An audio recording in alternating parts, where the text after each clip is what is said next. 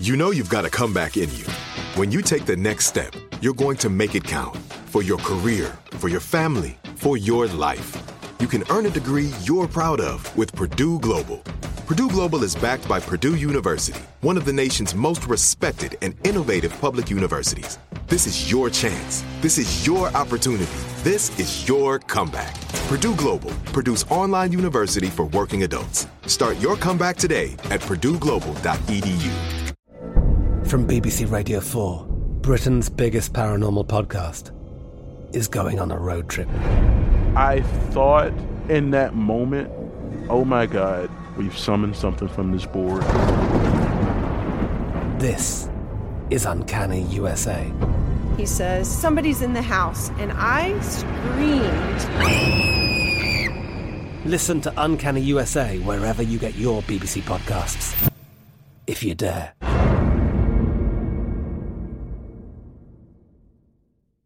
Hello, it is Ryan, and I was on a flight the other day playing one of my favorite social spin slot games on ChumbaCasino.com. I looked over at the person sitting next to me, and you know what they were doing? They were also playing Chumba Casino. Coincidence? I think not. Everybody's loving having fun with it. Chumba Casino is home to hundreds of casino-style games that you can play for free anytime, anywhere, even at 30,000 feet. So sign up now at ChumbaCasino.com to claim your free welcome bonus. That's ChumbaCasino.com and live the Chumba life. No purchase necessary. VGW. Void where prohibited by law. See terms and conditions. 18+.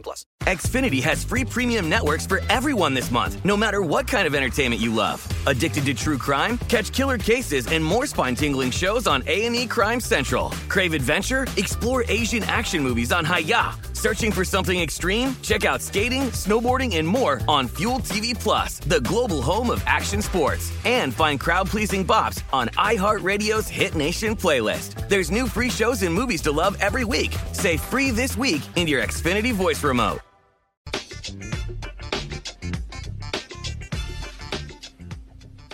Good evening. Coming up on Roland Martin Unfiltered for Thursday, July 11th, 2019.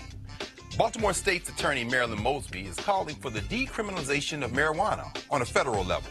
She's here to tell us why. A black woman was forced by flight attendants to wear a blanket to get on the plane.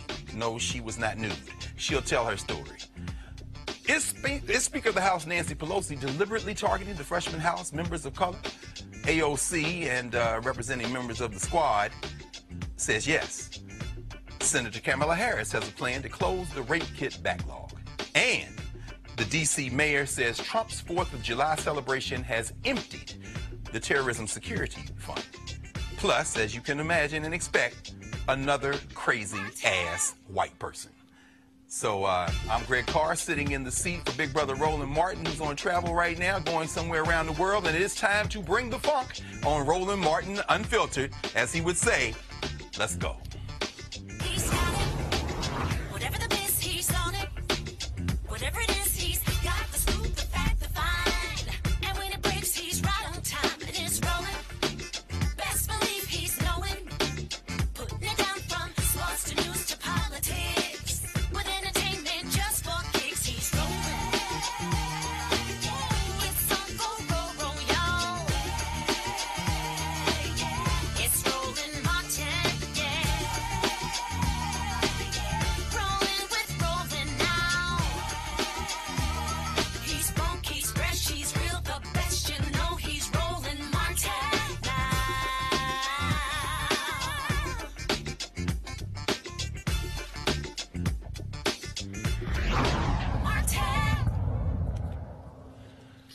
In a testimony before a congressional panel yesterday, Baltimore State's Attorney Marilyn Mosby said that her city is a prime example of how the war on drugs has failed. She joins us now to talk about why she believes that marijuana should be decriminalized on a federal level. State's Attorney Mosby, are you there? I am here. How are you today? Well, better now that you've joined us. And thanks, as always, for your continuing work on behalf of not only our people, but all the citizens of Baltimore, and for the example. So you were here in the district to testify before Congress, this subcommittee, on this issue of decriminalizing marijuana and doing it on a federal level. Could you walk our viewers through why not only this is an important issue, but how you're distinguishing between what you're already doing on the ground there in Maryland and what you really want the feds to do. So I was honored to be invited to the subcommittee of the Judiciary, and it's the Crime and Terrorism and Homeland Subcommittee, and it was chaired by Karen Bass of California, who convened this hearing, and it was about racial justice, marijuana laws in America, and racial justice and the need for reform. And I was honored because it gave me an opportunity to kind of talk about the discriminatory enforcement of laws against poor Black and brown people. We know that this war on drugs that Congress signed off on has really been a war on poor Black and brown people. And essentially, it has been at the disservice and the disadvantage to our communities. And so I was given an opportunity to address Congress. I had several sort of proposals. And one of those proposals is I'm advocating for not just the decriminalization, but the legalization of marijuana federally. And that's for a number of reasons. Right now, federally, it's against the law. The Controlled Substances Act says that you cannot be, it's a Schedule I narcotic right next to heroin, which in and of itself is a problem because it's not as, dangerous as that type of drug.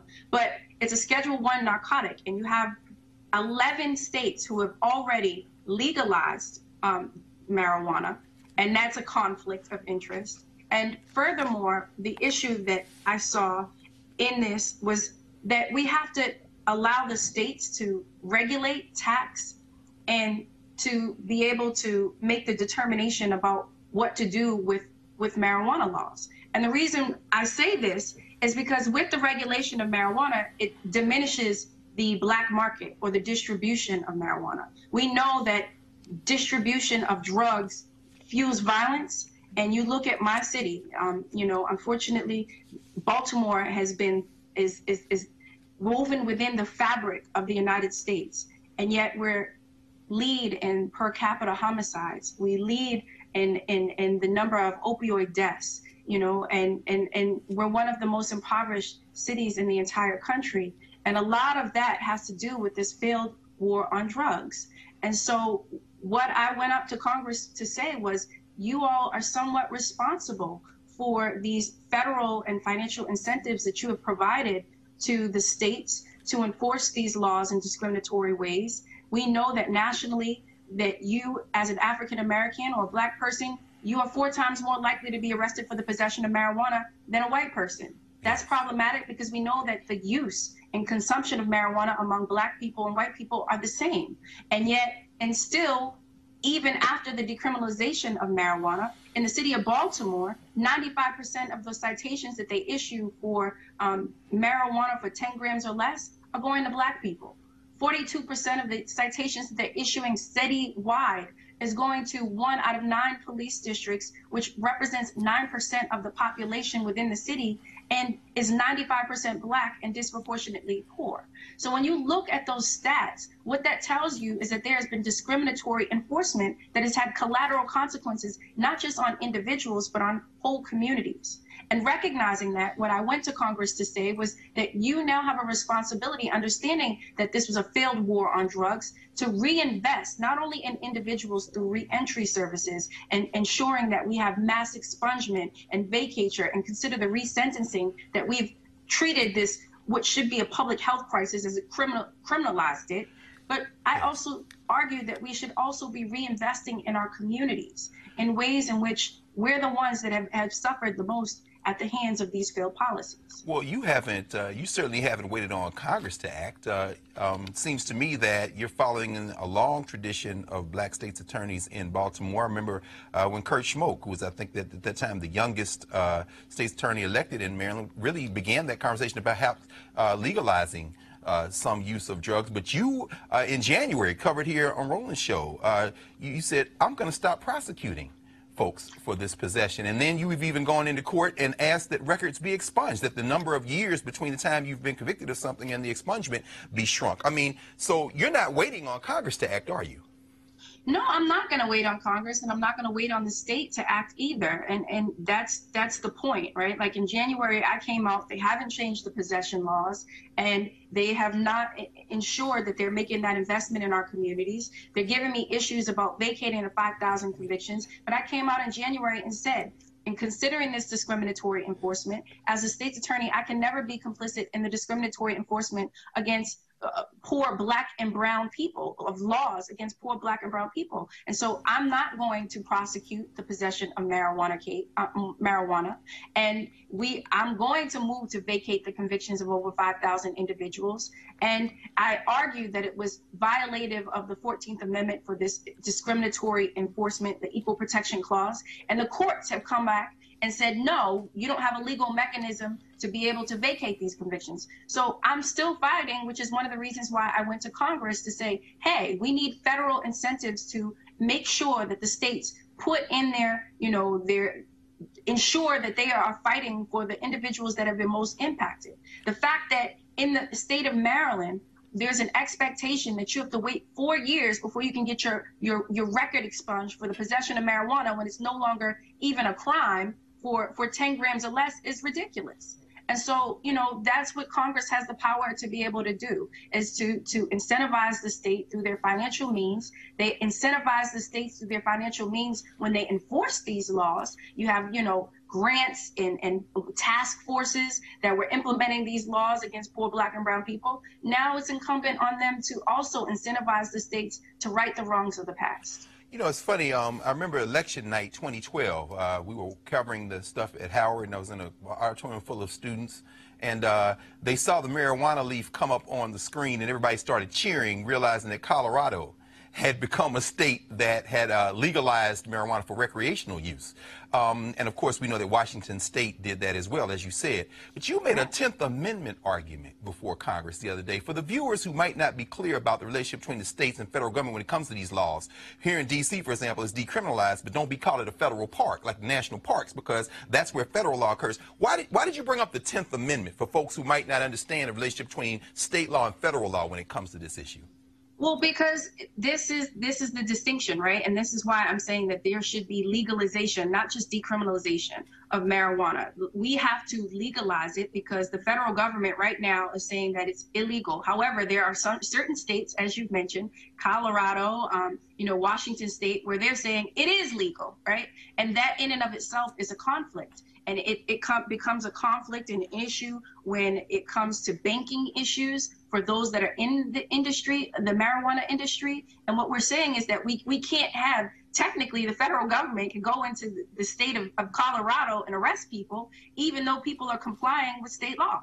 And so that in and of itself is a conflict. And what we're saying, and what I argued, is that we need to eliminate that conflict, and the federal government shouldn't have oversight. It should be up to the states. We should treat marijuana the same way that we treat alcohol, allow the states to regulate and to tax. It's better for the states to be able to control from a public safety and consumer safety perspective, to be able to make a determination as to, what restrictions they're going to put on marijuana, what are the, dispensaries and young people having to come in and to show IDs. You have your quality control testing of the substance so that it diminishes the black market. Right now in the black market, marijuana is being laced with other sort of substances, right? We want to diminish that. And that's what we're saying. And that's what I was arguing to Congress, is that, hey, we have to ensure that we don't have these conflicts that are violative of the 10th Amendment.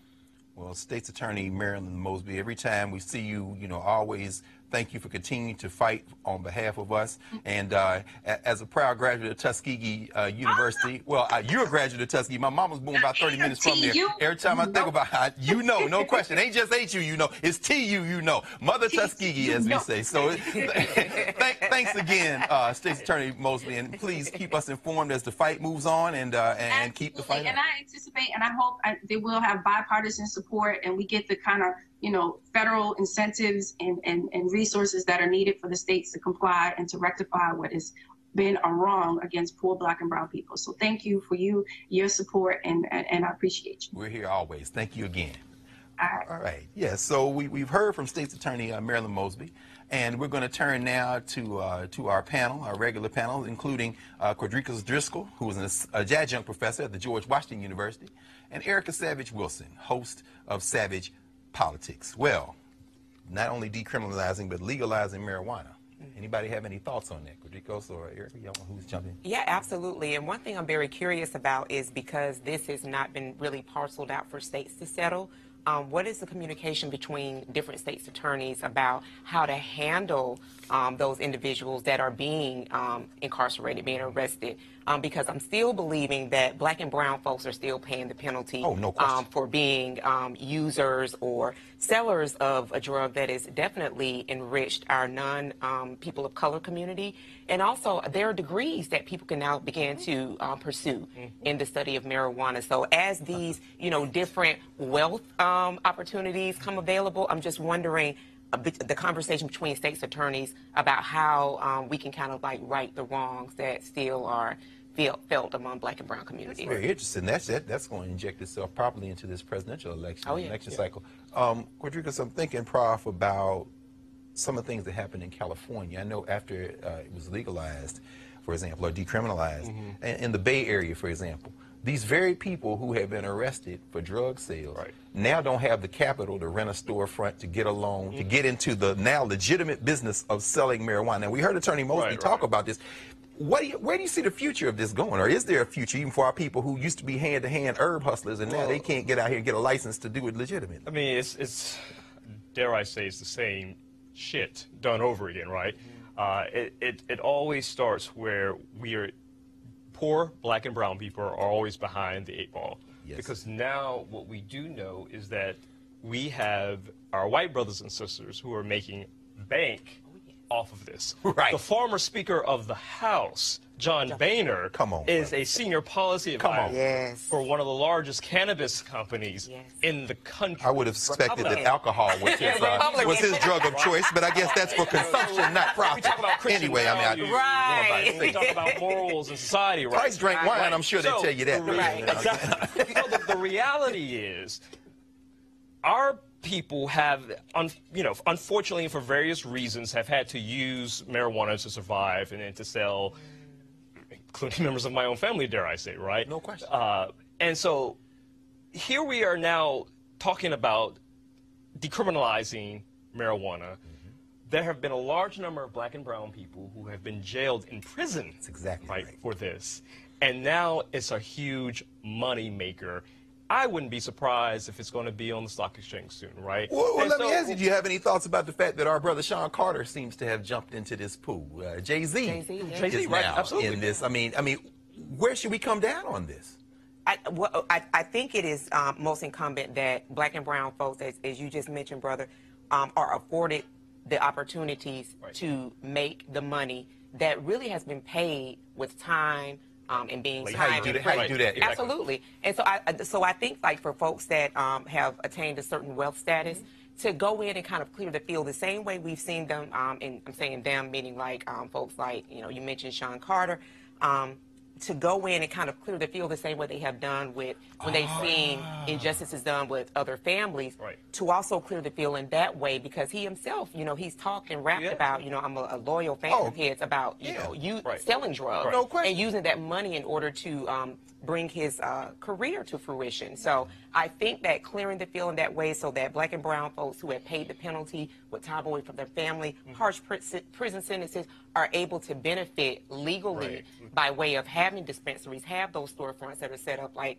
was demonstrated in Oakland, to be able to go out and pioneer those spaces. And just to add to that, furthermore, I mean, I teach part-time at George Washington, but I'm a healthcare lobbyist by day. Yes, sir. And so we also need to talk and we heard her talk about the opioid crisis. The opioid crisis. That's and exactly the medical benefits that are associated with moderate amount of cannabis or marijuana use. Absolutely. Right? When you look at chronic conditions like psoriasis, which is not a skin disorder, it's an autoimmune, right? When you look at certain psychological disorders, mental illness, there are studies that have done and show that marijuana is a soothing, calming effect when done, of course, in moderation and with the proper dosage, right? So there are multiple reasons to decriminalize. So it sounds like maybe, you know, our colleagues and friends at Meharry Medical College, Morehouse School of Medicine, Howard University Medical School, we're going to need some research studies to get behind it. Black institutions need to be thinking a little bit more strategically. Absolutely. Yes. Absolutely. Yes. Particularly as they're, you know, the intent,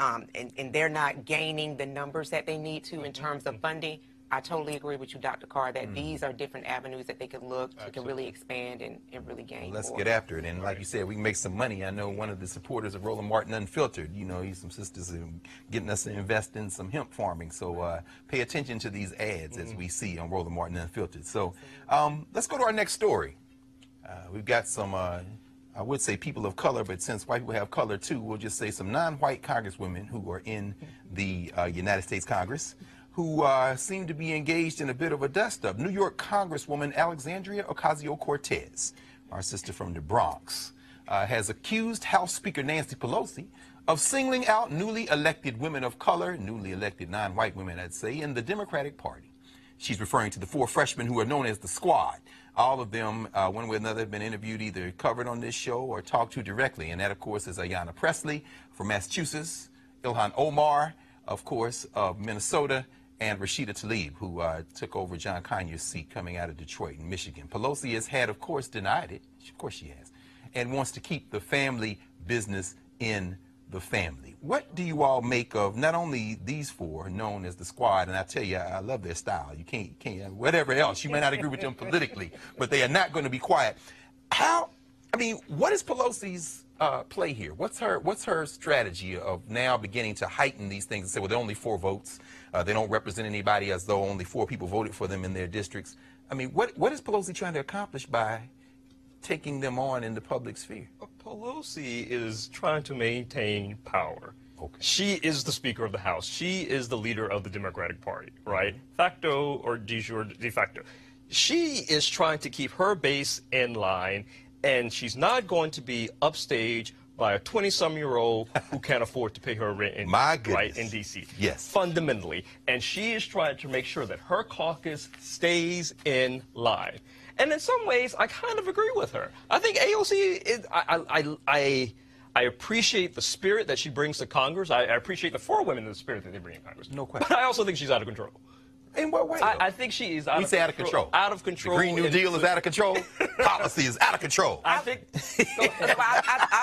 I'll say this. So, having read the op-ed that Maureen Dowd did in New York Times, say some more about that to the viewers, because they may not know. So, if anybody, for your reading pleasure, I would encourage you, implore you to please pull up a piece that was done over the weekend. Nancy Pelosi with Maureen Dowd of the New York Times. It was staged. They were sitting down, you know, eating, popping chocolates, just having a genteel, you know, kind of setting. And so it kind of took me back, just framing it, thinking about antebellum, 2 women sitting on the veranda. This is what I got because of the language that was used in talking about. And I take offense to them being called the Squad. They are 4 duly elected representatives that serve their people in the United States Congress. And all you have to do, if you want to see how prepared they are, turn on C-SPAN. Please and do. watch them on financial services. Please do. Watch them on judiciary. Yes. They are no more prepared. No more prepared. But anyways, 4 women of color who were duly elected, who are absolutely speaking truth to power. I applaud and love and champion each and every one of them, because though Speaker Pelosi does have the power of the gavel, the only reason she had it is because a group of people, meaning the American people, went to the ballot box, not all Democrats, that said, hello, we want a check on this president. So since you said that you're going to give that to us, then we are going to vote for you to do just that. And she reneged on that. And that also brought in new people as well, new blood. These women have been running a race for a very, very long time. So while they've only been in Congress for about a year, these women have been activists in their community for many years. So to not, take them away from what they've done since they've been in the House, these women have been doing that type of work in the streets. And they're not the only. This is the interesting thing about it as well. You know, Lucy McBath is coming out of Georgia. Absolutely. There are a number of You the have two sisters Lauren who are Underwood in Illinois. Lauren Underwood, Right, so Illinois. there are other women who have been doing the same So thing. why But they're these not four? making as much noise. Well, you know, And here's the thing. But I'm not convinced. And I applaud their work and I love their energy, but I'm just not convinced the good noise, right? John Lewis talks about if you're going to fight, make it a good And fight. you would use John Lewis as the example, brother. The most effective member of that's tongue firmly planted in cheek. In terms of what he does, his fight is effective. His Is he now? He's my congressman. Okay, I'm not mad at him. He's a Civil War hero. I mean, I'm sorry, civil rights hero. I shouldn't say. If you read that piece prior to the topic that we're specifically discussing, you will see Nancy Pelosi refer to them as these people. You will see the language in there that is very isolating, that is really saying to them, listen, y'all sit down, y'all have a seat. So as to say to a black woman, since I am a black woman and I understand the microaggressions, I understand the and Dowd and Pelosi have a relationship. This is this whole distinction between brie and sausage and everything they're talking about in there. But fortunately, because I'm getting in my ear that we have been joined by our big brother. So I think we can go directly to another part of the world and bring into this conversation the host of Roland Martin Unfiltered to bring the funk. Is that Roland Martin? In all Greg, white, what's happening? Brother, you got to loan me that Koofy man and that dashiki. It's good to see you, brother. Good to see you as well. Thanks for holding it down. I'm here in Nassau, Bahamas, of course, Global United Fellowship. First of all, let me just say this here. Glad y'all are sitting here having this conversation. So I'm here with Bishop Neil Ellis. I'm going to talk to him in just a second. I do want to weigh in on this whole deal here. The reality is this here. I think Alexandria Ocasio-Cortez is absolutely correct. The Speaker, Nancy Pelosi, she needs to watch her tone. Let me be real clear. Tone. White folks have a tendency to talk to black folks a certain way. Talk to people of color a certain way. And so I think in some ways Nancy Pelosi is jealous of the amount of attention that Ocasio-Cortez is getting as a result of her ascension to Congress. And so she also sort of wants to keep them in place. But the reality is, as I said, they were elected to be the kind of leaders they are being. That's what young bucks do. That's what freshmen are supposed to do. If you look at what happened on the Tea Party side, when you had new freshmen who came in, they were rambunctious. They were the exact same way. They would utilize their power. And so what Nancy Pelosi needs to be very careful, because this is the key. Nancy Pelosi can raise a lot of money. Nancy Pelosi cannot drive folks to the polls. Ocasio-Cortez went to Kansas with Senator Bernie Sanders. They went to places where Democrats have not done well. And so she must be extremely careful because they understand the power of young voters, the power of voices who have not been involved in politics. And that's the mistake that I believe Speaker Pelosi is making when she is so dismissive. She can say, look, I have great respect for all of our members. There are folks with different perspectives. My job as Speaker of the House is to pull all of those voices together. She needs the moderates, who frankly come from a lot of red districts or red-leaning districts. She needs those progressive voices as well. But I think it is a grave mistake on the part of Nancy Pelosi to be so disrespectful, and the tone that she uses with these freshman members of Congress. And so to throw those 2 cents in. We're going to go to a commercial break right now. When we come back, we're going to chat with Bishop Neil Ellis here from the Bahamas about this fellowship, what it means for the future of the black church. That's next on Roland Martin Unfiltered.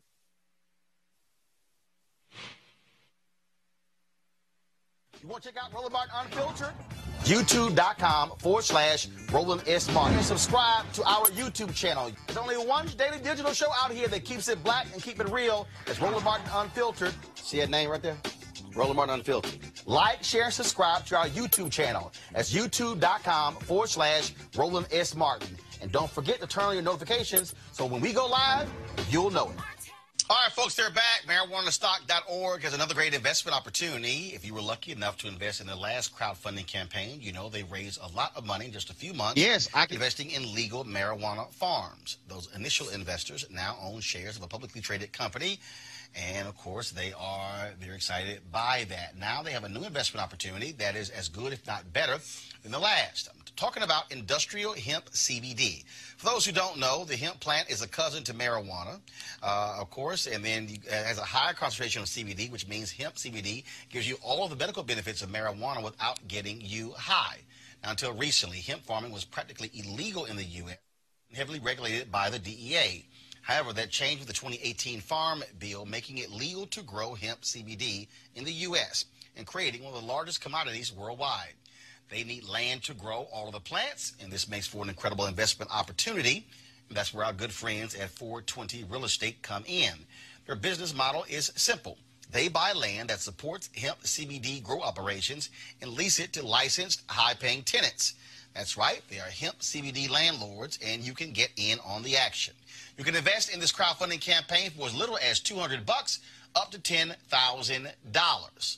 All right, folks, all you got to do is go to marijuanastock.org. That's marijuanastock.org if you want to get in the game. And if you do so, do it now.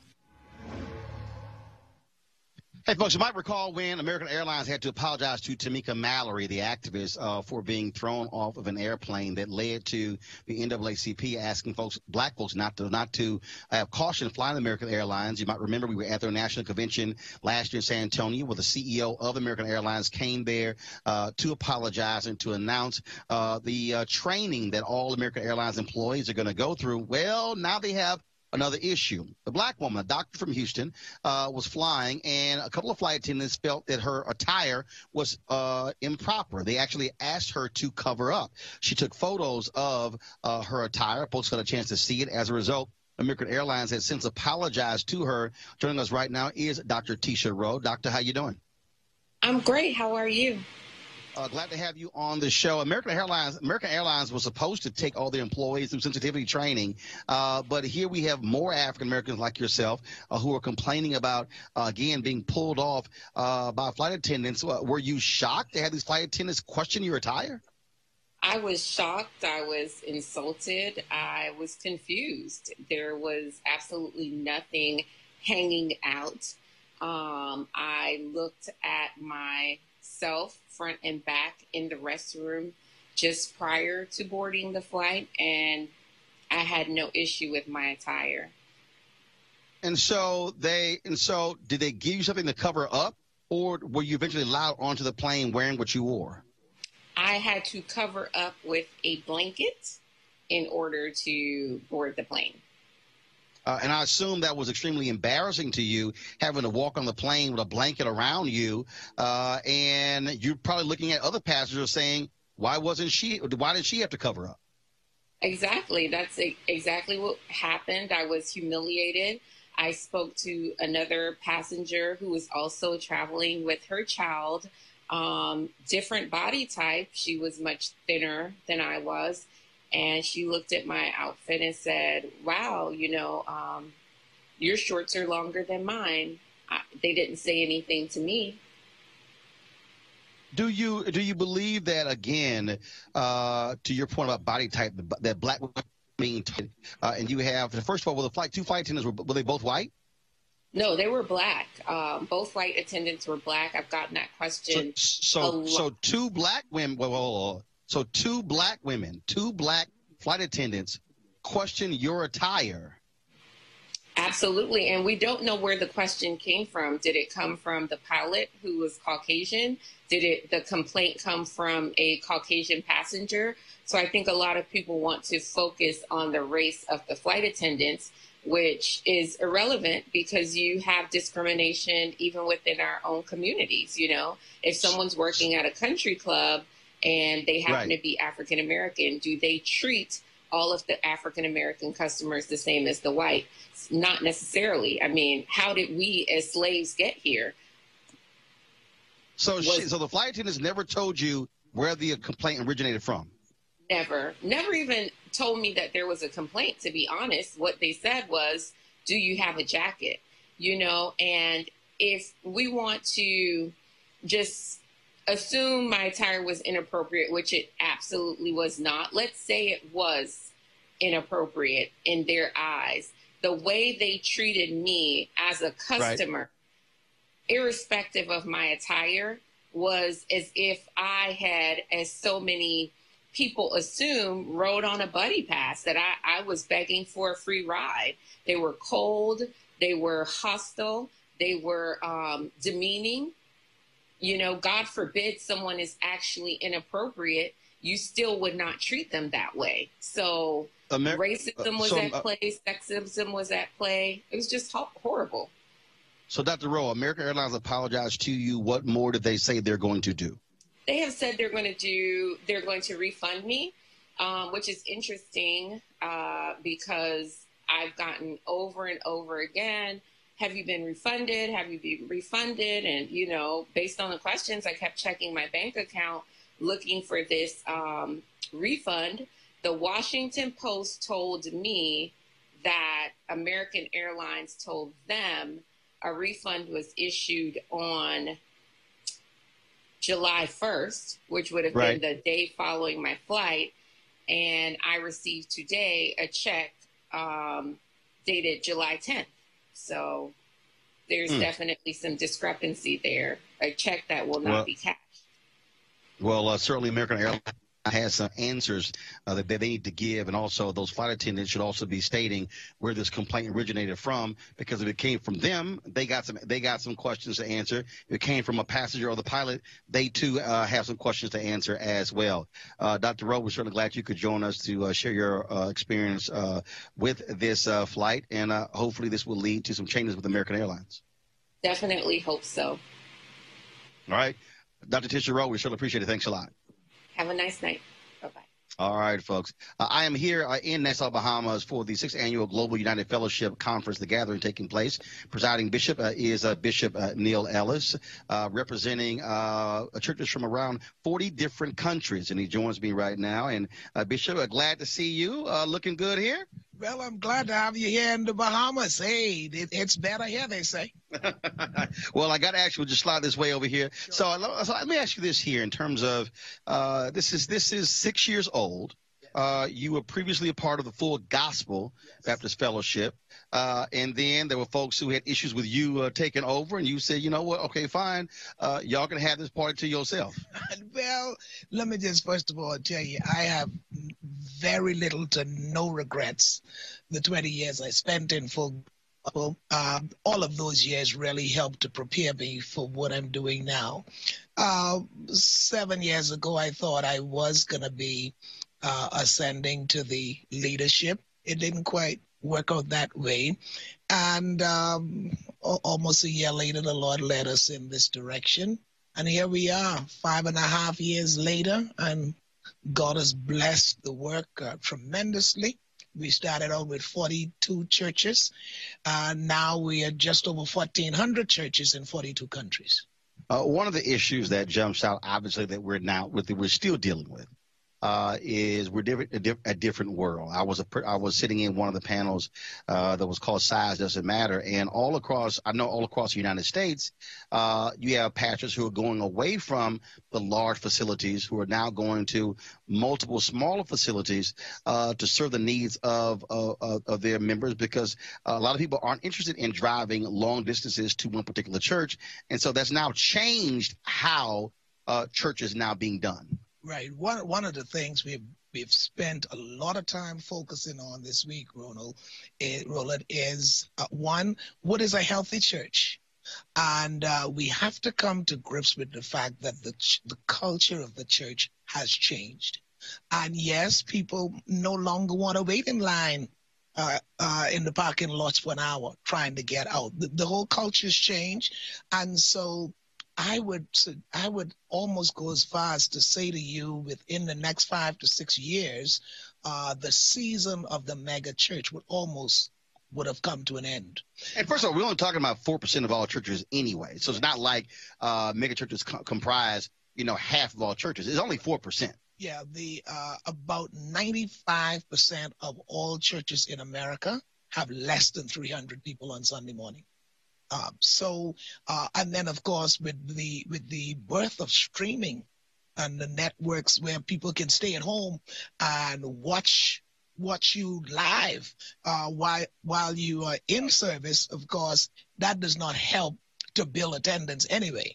But the goal ought to be getting the message out as not as much as getting the people in. Let's talk about relevance, because when you look at one of the things that we talked about, that Pastor Jamal Bryant and I have had this conversation, he's going to be speaking later tonight, that the Black Lives Matter movement, that was the first major movement that existed in the United States that was not led by the Black church.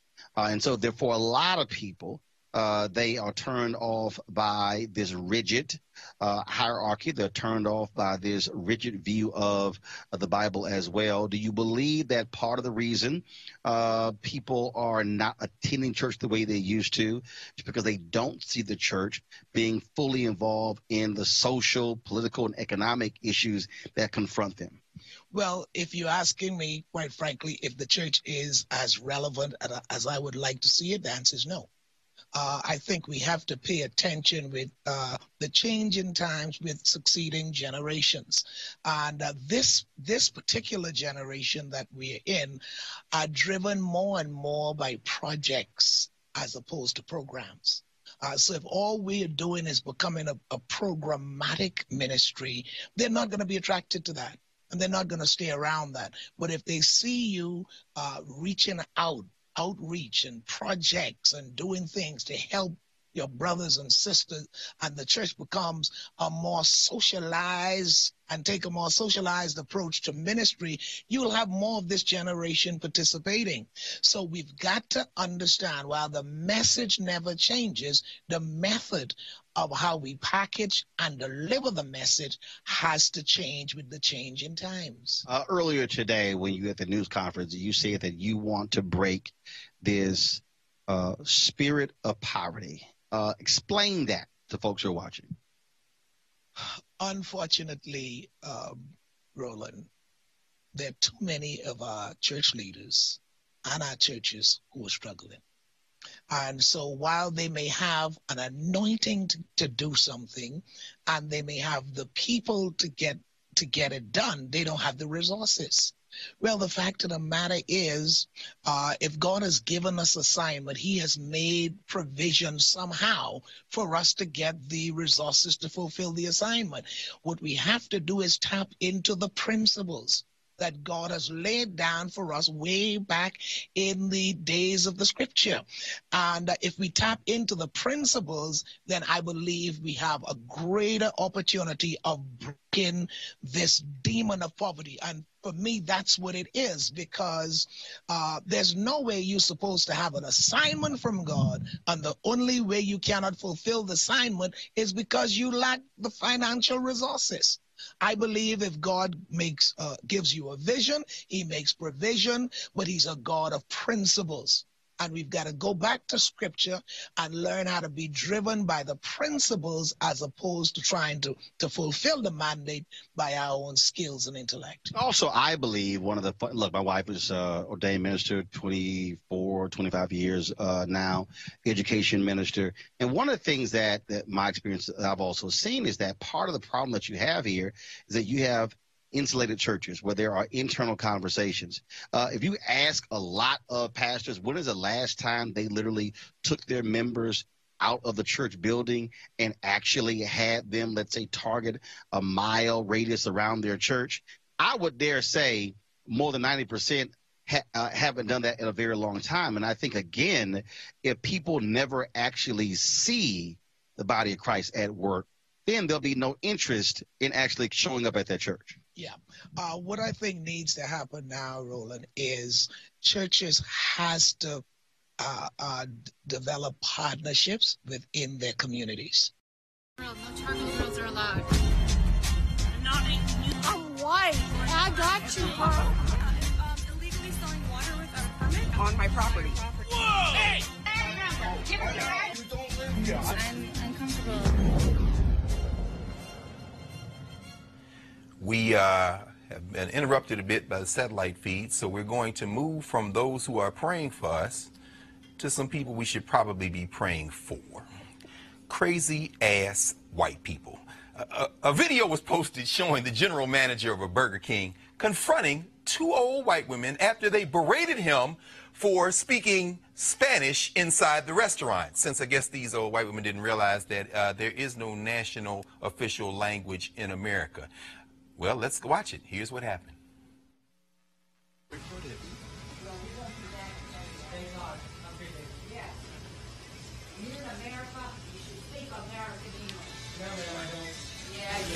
Go back to Mexico if you want to keep speaking Spanish. Go back to your Mexican your state, your country. Guess what, man? I'm not Mexican. I'm not Mexican, but you're being very prejudiced, and I want you out of my restaurant right now. I'll finish my meal and then I'll. You know what? I'll do it for you, man. I'll call the cops and have you trespassing me. It'll be easier for me. It'll be easier for you to have people like you, so ignorant and disrespectful. We are ignorant. You're very ignorant and disrespectful. Have a great day and get out of my restaurant. Don't worry, Go. This isn't your restaurant. Yes, it is, ma'am. It is not. It is, actually, as a matter of fact, it is. I hate to Wow. say this, but it is. Wow. And you know what? The owner of this franchise is Mexican. His name is Lord. Guillermo But he Morales. They always speak English. No, when they he's don't. in. He does not. You're very inconsiderate and you're very rude. So, get your business somewhere else. Get your Don't business worry. somewhere. You don't have to. You don't know how to act by round the people. Excuse me, you're telling me not to speak my native language? You're being really prejudiced, ma'am. You're being really prejudiced. I didn't tell you. I said you should speak it You know what? around here. I have nothing to say to you, ma'am. Just have a nice day, and they'll come back. Don't worry, we won't. I'm glad you won't.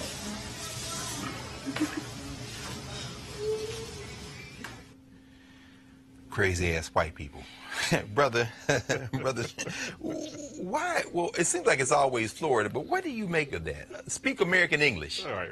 Which is not British English, to be sure, but I'm not sure they can make I don't the know what distinction. American in Florida. English is, but Well, American English is the stuff that says instead of the telly and the loo and the lift, says the bathroom and the elevator, bro.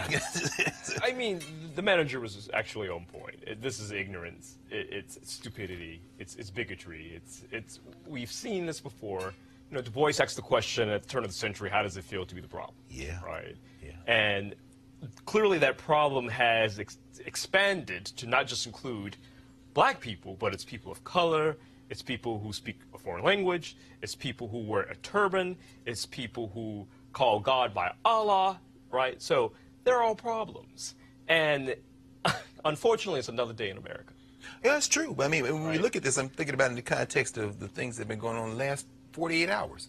We saw Mike Pompeo saying that the United States is now looking into getting into a conversation about what constitutes a human right. Human right. Today, just before we went on the air, Trump was in called a press conference and trotted out Bill Barr to talk about ways to get around adding the citizenship question to the census.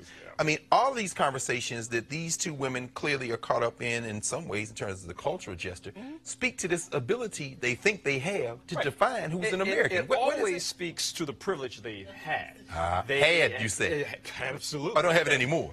Well, we know that the country is turning, right? Right. And they are fearful of that. So right? They're not crazy, they scared. And so they're absolutely scared. White you people are scared. They're scared and they're crazy. Scared and crazy. But things that we are afraid of drive us. But what's the fear? The fear is What are we going to do to them? The fear is we're not going to do anything with it. Right. Where's the history that we ever did? We want our own citizenship. We want our own rights. We want what's the Constitution say? Liberty, peace, happiness, justice, pursuit of happiness. No, maybe I shouldn't right? say we could. So, what about our Spanish-speaking kin here in this country? Because I'm thinking now about the Contra Chomps a few years ago when they wanted folks to sing the so-called national anthem in English and not Spanish. They were singing it in Spanish, and it bothered them. First of all, why are you singing about Fort McHenry in Spanish in the first place? Well, let's set that aside. You're demonstrating patriotism. Is there something about immigrants from the Spanish-speaking community? Well, I shouldn't say immigrants, because some of these folks, the border crossed them. They didn't cross the border. They've been here 500 years. Exactly. But what is it about Spanish-speaking countries that has triggered this kind of? Because we're seeing this over and over again, brother. But the thing is, Dr. Carr, it's not just Spanish-speaking countries. It's people are scared of the other. Anybody or anything that they are not familiar with, that they feel is intruding on their space, and that's the problem here. In their psyche, it's a psychosis. They feel as though Spanish speakers, Arabs, Muslims, black people, etc., are impeding on their country. Hence, make America great again. Right? So it's this narrative. Trump is the catalyst for all of this to take place. He's peeled it back. It was there, but he's given them. It's always been there. Let's be very clear, but he's fueling this. And we see this playing out with older, white women. And the manager wasn't even a Mexican. He was Puerto Rican. Yes. He is a United States citizen. So again, it's the ignorance and it's the fear that's driving them to be crazy. Well, Quadricos Driscoll, who is one of our regular panelists, thank you, brother, for riding with us tonight.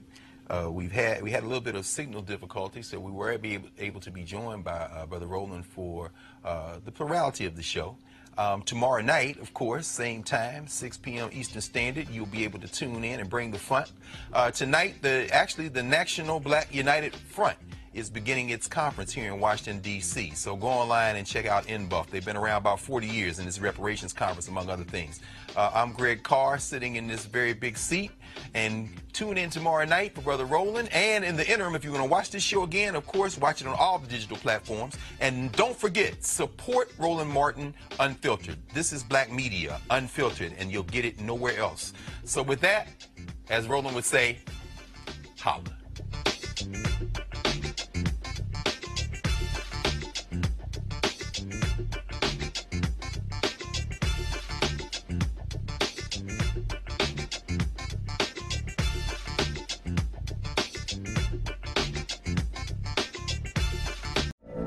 From BBC Radio 4, Britain's biggest paranormal podcast is going on a road trip.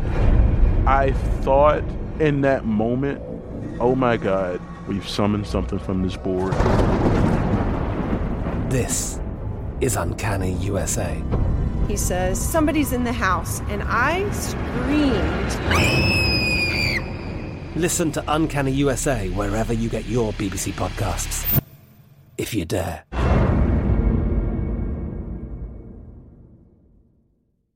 Hello, it is Ryan, and I was on a flight the other day playing one of my favorite social spin slot games on ChumbaCasino.com. I looked over at the person sitting next to me, and you know what they were doing? They were also playing Chumba Casino. Coincidence? I think not. Everybody's loving having fun with it. Chumba Casino is home to hundreds of casino-style games that you can play for free anytime, anywhere, even at 30,000 feet. So sign up now at ChumbaCasino.com to claim your free welcome bonus. That's ChumbaCasino.com and live the Chumba life. No purchase necessary. VGW. Void where prohibited by law. See terms and conditions. 18+.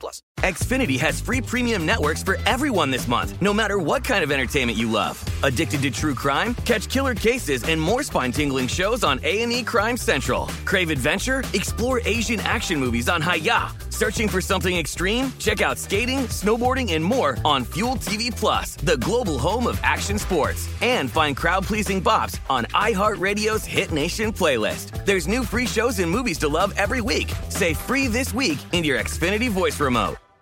Nobody wants to outlive their money, but it happens, especially for women. That's why Gainbridge offers the Parity Flex annuity, designed for women's unique retirement needs. With flexible withdrawals plus a guaranteed lifetime income benefit that keeps paying you even if your account balance is zero. Gainbridge is helping build a better financial future for women. Retirement income you can't outlive is the ultimate flex. Start saving now at Gainbridge.io. Visit Gainbridge.io/ParityFlex for current rates, full product disclosures and disclaimers, and other important information.